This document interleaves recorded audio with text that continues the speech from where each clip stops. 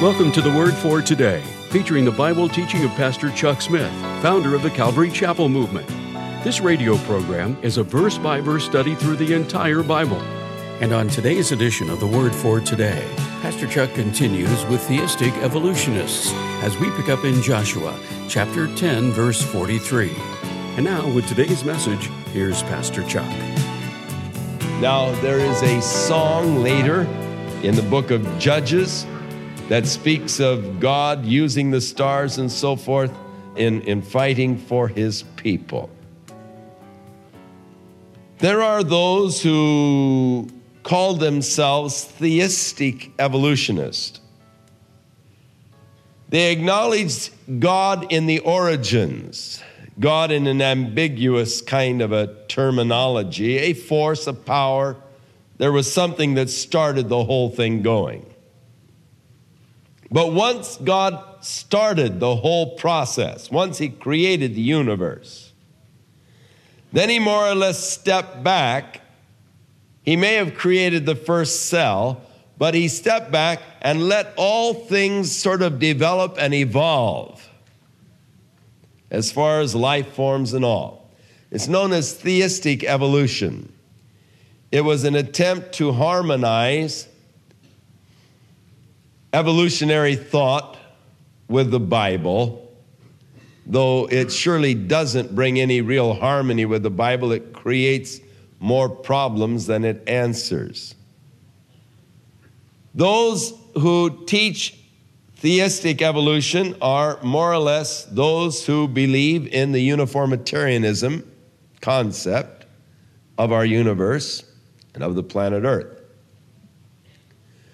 Their theory is pretty well described by Peter, who said in the last days, scoffers would arise, saying, "Where is the promise of his coming?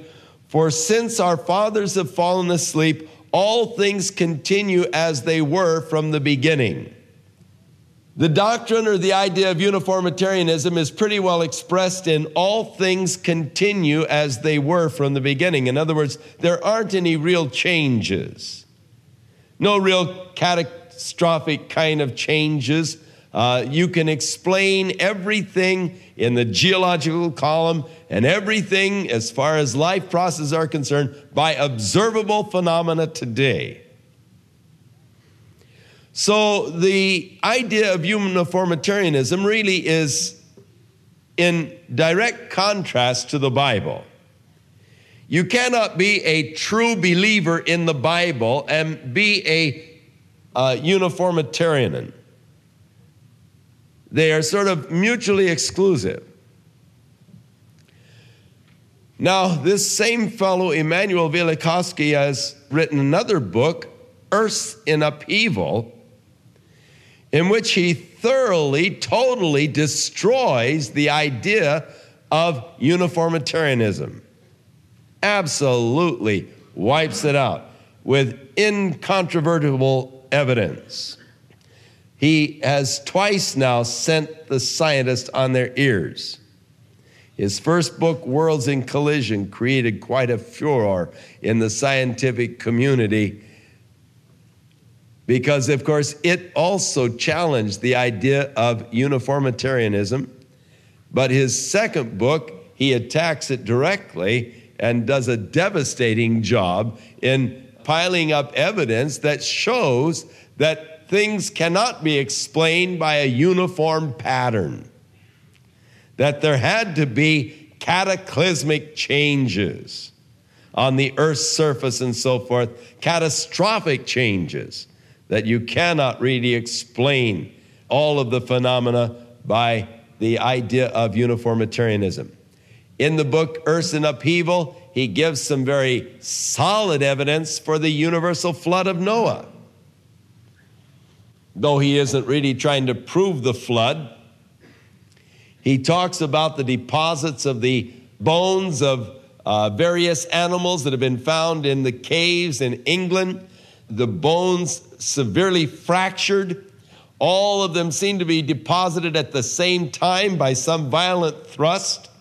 But saber-toothed tigers along with rabbits and all kinds of animals that are really antagonistic towards each other, and yet all heaved in there and crushed and broken at the same time and planted there. And it gives some powerful evidence of violent upheavals, which, of course, the scriptures do testify have taken place upon the earth in various periods of history. But God intervening. Now, you see, we are prone to subconsciously think of God as far off and unrelated to the affairs of our lives. We so often think of God in a remote sense, not of one who is actively interested in me at this moment in what I am doing. I think of God as just being out there, remote from me, sort of governing over the whole universe.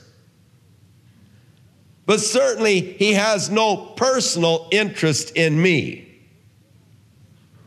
or in my daily problems. Now, one of the most important things that all of us need to develop is that consciousness of God's presence with us at all times, in all places, and the realization that God is vitally interested even with those just piddling little things about your life. God is concerned with you. He's concerned with those things that are worrying you. The Bible speaks about God's ear being open to the righteous. When you call unto the Lord, and God talks about not oppressing the poor, because when they cry unto me, the Lord said, I will hear, and I will surely avenge their cause. Now, when you're poor, when you're needing money, and when you're there saying, oh, God, I don't know what I can do about these bills. This guy's really pressing me, Lord. I don't know what to do. He's really pushing me to the wall. The Lord hears your cry, though you don't think that he does. And yet the Lord is vitally concerned in your life. And here is a guy just like you and me who is fighting a battle. They've got the enemy on the run, but it's getting towards evening. Oh, if the sun goes down, we won't be able to finish wiping them out. Sun, stand still. And suddenly the sun stands still in the heaven and stays in that spot all day long. Now, you may believe that God can heal your sore toe or an earache, but we don't think of God as really intervening in a dramatic, powerful way within our lives. When I was starting a church out in Corona, in order to meet the needs of the family, I was building a motel up in Idlewild. I had a daily radio program on KREL, 15-minute Bible study every morning. And I used to like to listen to my program when I would drive up to Idlewild, because it would just help pass the time of day, and I could also critique myself. But driving, hundreds of miles every week, commuting back and forth to Idlewild, because I had several Bible studies going at night. I'd have to drive down at night, have my Bible studies, drive back up to Idlewild the next morning. My car was really getting some real wear and tear. And the front speaker had gone out in my radio, and I could only play the thing on the rear speaker. And I was headed up to Idlewild, and I went to turn on my radio broadcast so I could listen and pass the time and critique it. And I was out about the area of Marchfield, going out towards San Jacinto from 395. And there was so much static on that radio that I couldn't hear my program. And so I sort of started complaining to the Lord. I said, Lord, I came down last night so I could teach the Bible study. I'm running the wheels off of my car and off of me, trying to serve you. I need to feed the family. That's why I'm building the motel up in Idlewild. And Lord, I don't like this drive. It gets monotonous. And the radio does help, Lord. I really wish I could hear my program and listen to the radio because it just helps the drive not be so long. And I don't want to complain, Lord, but it sure would be nice to have my radio. And I was really just talking to the Lord like that as I was driving along about the area where they were building the dam for Paris Lake. And while I was sort of just laying this trip on the Lord, I had a vision in my mind. I saw the rear speaker, and I saw a little two-prong connection going into wires that came out of the rear speaker, and I saw that connection loose and jiggling. And I saw this vividly in my mind, so vividly, that just as you're going up the hill and making that turn around where you come down into the valley towards San Jacinto, I pulled off the side of the road right there. And I popped my trunk lid open and I climbed underneath to see what kind of connection they had to that rear speaker on my radio. And sure enough, just as I saw in my mind a loose connection dangling and jiggling, so this connection was loose. I pushed the thing in tight, closed the lid, ran around quickly and turned on the radio, clear as a bell. And I said, wow, Lord, that's unreal. You mean you're interested in me and in my listening to my radio? That's all right, Lord. I love it. To realize that God is so close and desires to be deeply involved in your life. You just don't give him the chance. You say, well, God's never spoken to me. Have you ever asked him to? Have you ever asked him a direct question and then waited to get a direct answer? Now, I have to admit, I wasn't really expecting an answer. I was just sort of complaining. But then I began to discover that if I would ask God direct questions, I would often get direct answers. And I realized that so many times I just had not because I had asked not. God was there. God is interested. God wants to work. He's not remote off somewhere in the universe. That's what Elijah was taunting those priests of Baal concerning their God. Maybe he's off someplace on a vacation. Maybe he's playing golf. Cry a little louder. But God is not remote and far off. He is vitally interested in you and in your life. And even in those little things that are troubling you. You're his child. He doesn't like to see you distressed. He doesn't like to see you worried or fretting.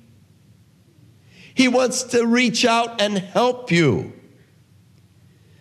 Don't think of God as way off, untouchable, unreachable, unapproachable.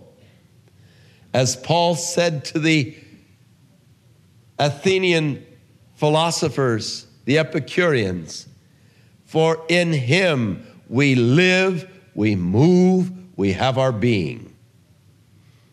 God is interested in us.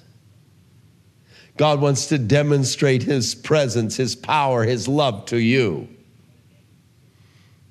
You have not because you ask not. Become aware of the presence of God. Begin to realize, hey, God is here. God is with me. So God demonstrated here in a very powerful way His interest, His presence to Joshua and to the people. Now, having conquered these kings, they really, at this point, conquered the major enemies within the land. The major conquests were made all at this one shot when these kings came out against them. So from there on, it was almost like just going out and mopping up. So in chapter 11, the other kings, when they heard of what had happened to these kings that had come out against them, they also went out with their host. And these are now the kings that are in the area of the Galilee and Upper Galilee region. In the first 3 verses, clearing up to Mount Hermon. And they went out, and all of their host with them, many people, even as the sand that is upon the seashore in multitude, with very many horses and chariots. And these kings met together, and they came to the waters of Meron to fight against Israel. And the Lord said to Joshua, "Be not afraid because of them, for tomorrow about this time I will deliver them all slain before Israel. And thou shalt hew their horses and burn their chariots with fire." So again Joshua came with all of his men suddenly upon these people. And the Lord delivered them into the hand of Israel, who smote them and chased them even unto Sidon, clearing over the upper part or the lower part of Lebanon there, the upper part of the area of Israel. And Joshua took Hazor, which of course is up in the upper Galilee and one of the major cities at that time in that area. And he smote all of those with the edge of the sword, and he utterly wiped out the cattle and the horses and the chariots, burned the chariots, and did all this the Lord had commanded Moses to do when they took the land.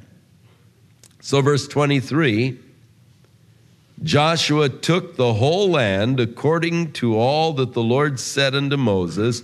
Joshua gave it for an inheritance unto Israel according to their divisions by their tribes, and the land rested from war. Now, he took the whole land, and yet there were pockets of resistance that they did not take. There was a failure on their part to inhabit the whole territory that God had given to them. Now, God had said, "Every place you put the sole of your foot, I have given it to you." One of the tragedies was the incomplete conquest of the land. For instance, the Jebusite city of Jerusalem was not taken by Joshua. In fact, it was not taken until the time of David. And David took the city of Jerusalem, and hence it was called after that the city of David. But we will read of other areas, Gaza, Ashdod, and so forth, that they did not take at that time. Yet they conquered not all the land. Now, that was a tragedy, that they did leave unconquered territory. And because they left it, it did become a problem later on to them. Now in chapter 11, it gives a list of the names of the kings that were in this land that they destroyed, or that they had come against. And so chapter 12 gives you a roster of the kings that they defeated.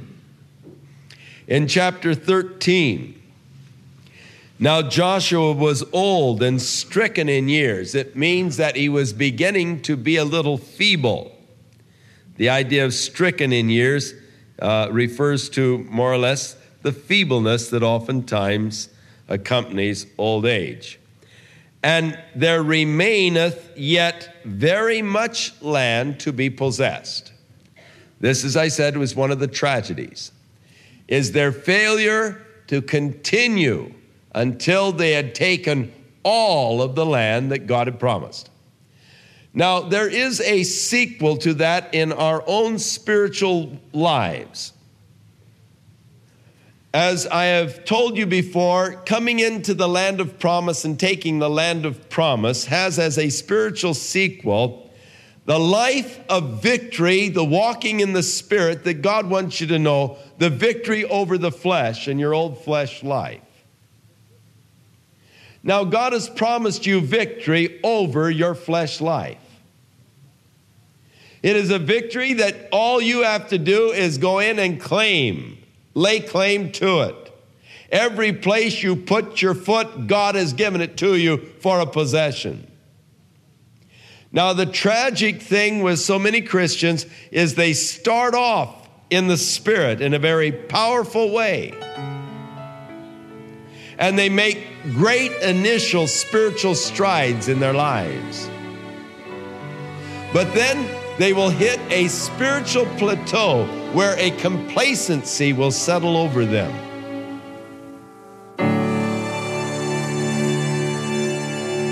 We'll return with more of our verse-by-verse Bible study in the book of Joshua on our next broadcast, as Pastor Chuck continues to teach through the Bible, and we do hope you'll make plans to join us. But right now, if you'd like to order a copy of today's message, simply order Joshua 10 through 13 when visiting thewordfortoday.org. And while you're there, be sure to browse the many additional biblical resources by Pastor Chuck. You can also subscribe to the Word for Today podcast or sign up for our email subscription.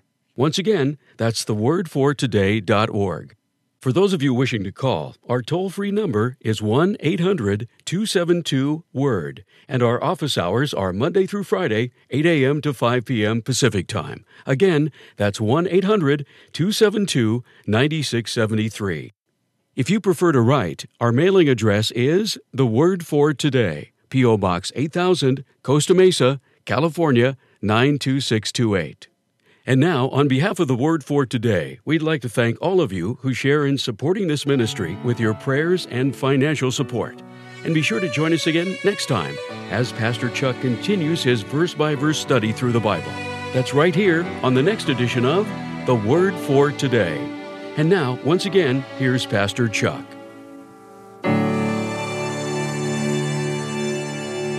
May the Lord be with you, bless you, and may you begin to see fruit from the seed that has been sown in your heart.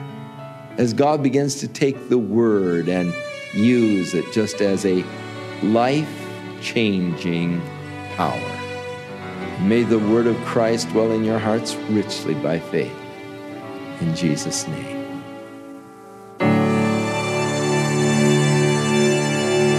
This program has been sponsored by Calvary Chapel of Costa Mesa, California. Children love stories, so it is with great honor to tell you about a children's book written by Pastor Chuck called The Story of the Ten Commandments. Just listen to what people are saying. Cheryl Broderson. I love these stories, and it's a pleasure for me to know that you get to hear my dad tell you the very same stories that he told me as a child. Pastor David Guzik. I think that a book by Pastor Chuck is perfect for children because they'll sense the true love of not just a father, but a great-grandfather, and how much he loves to pass on the love of Jesus to a young generation. Pastor Pancho Juarez.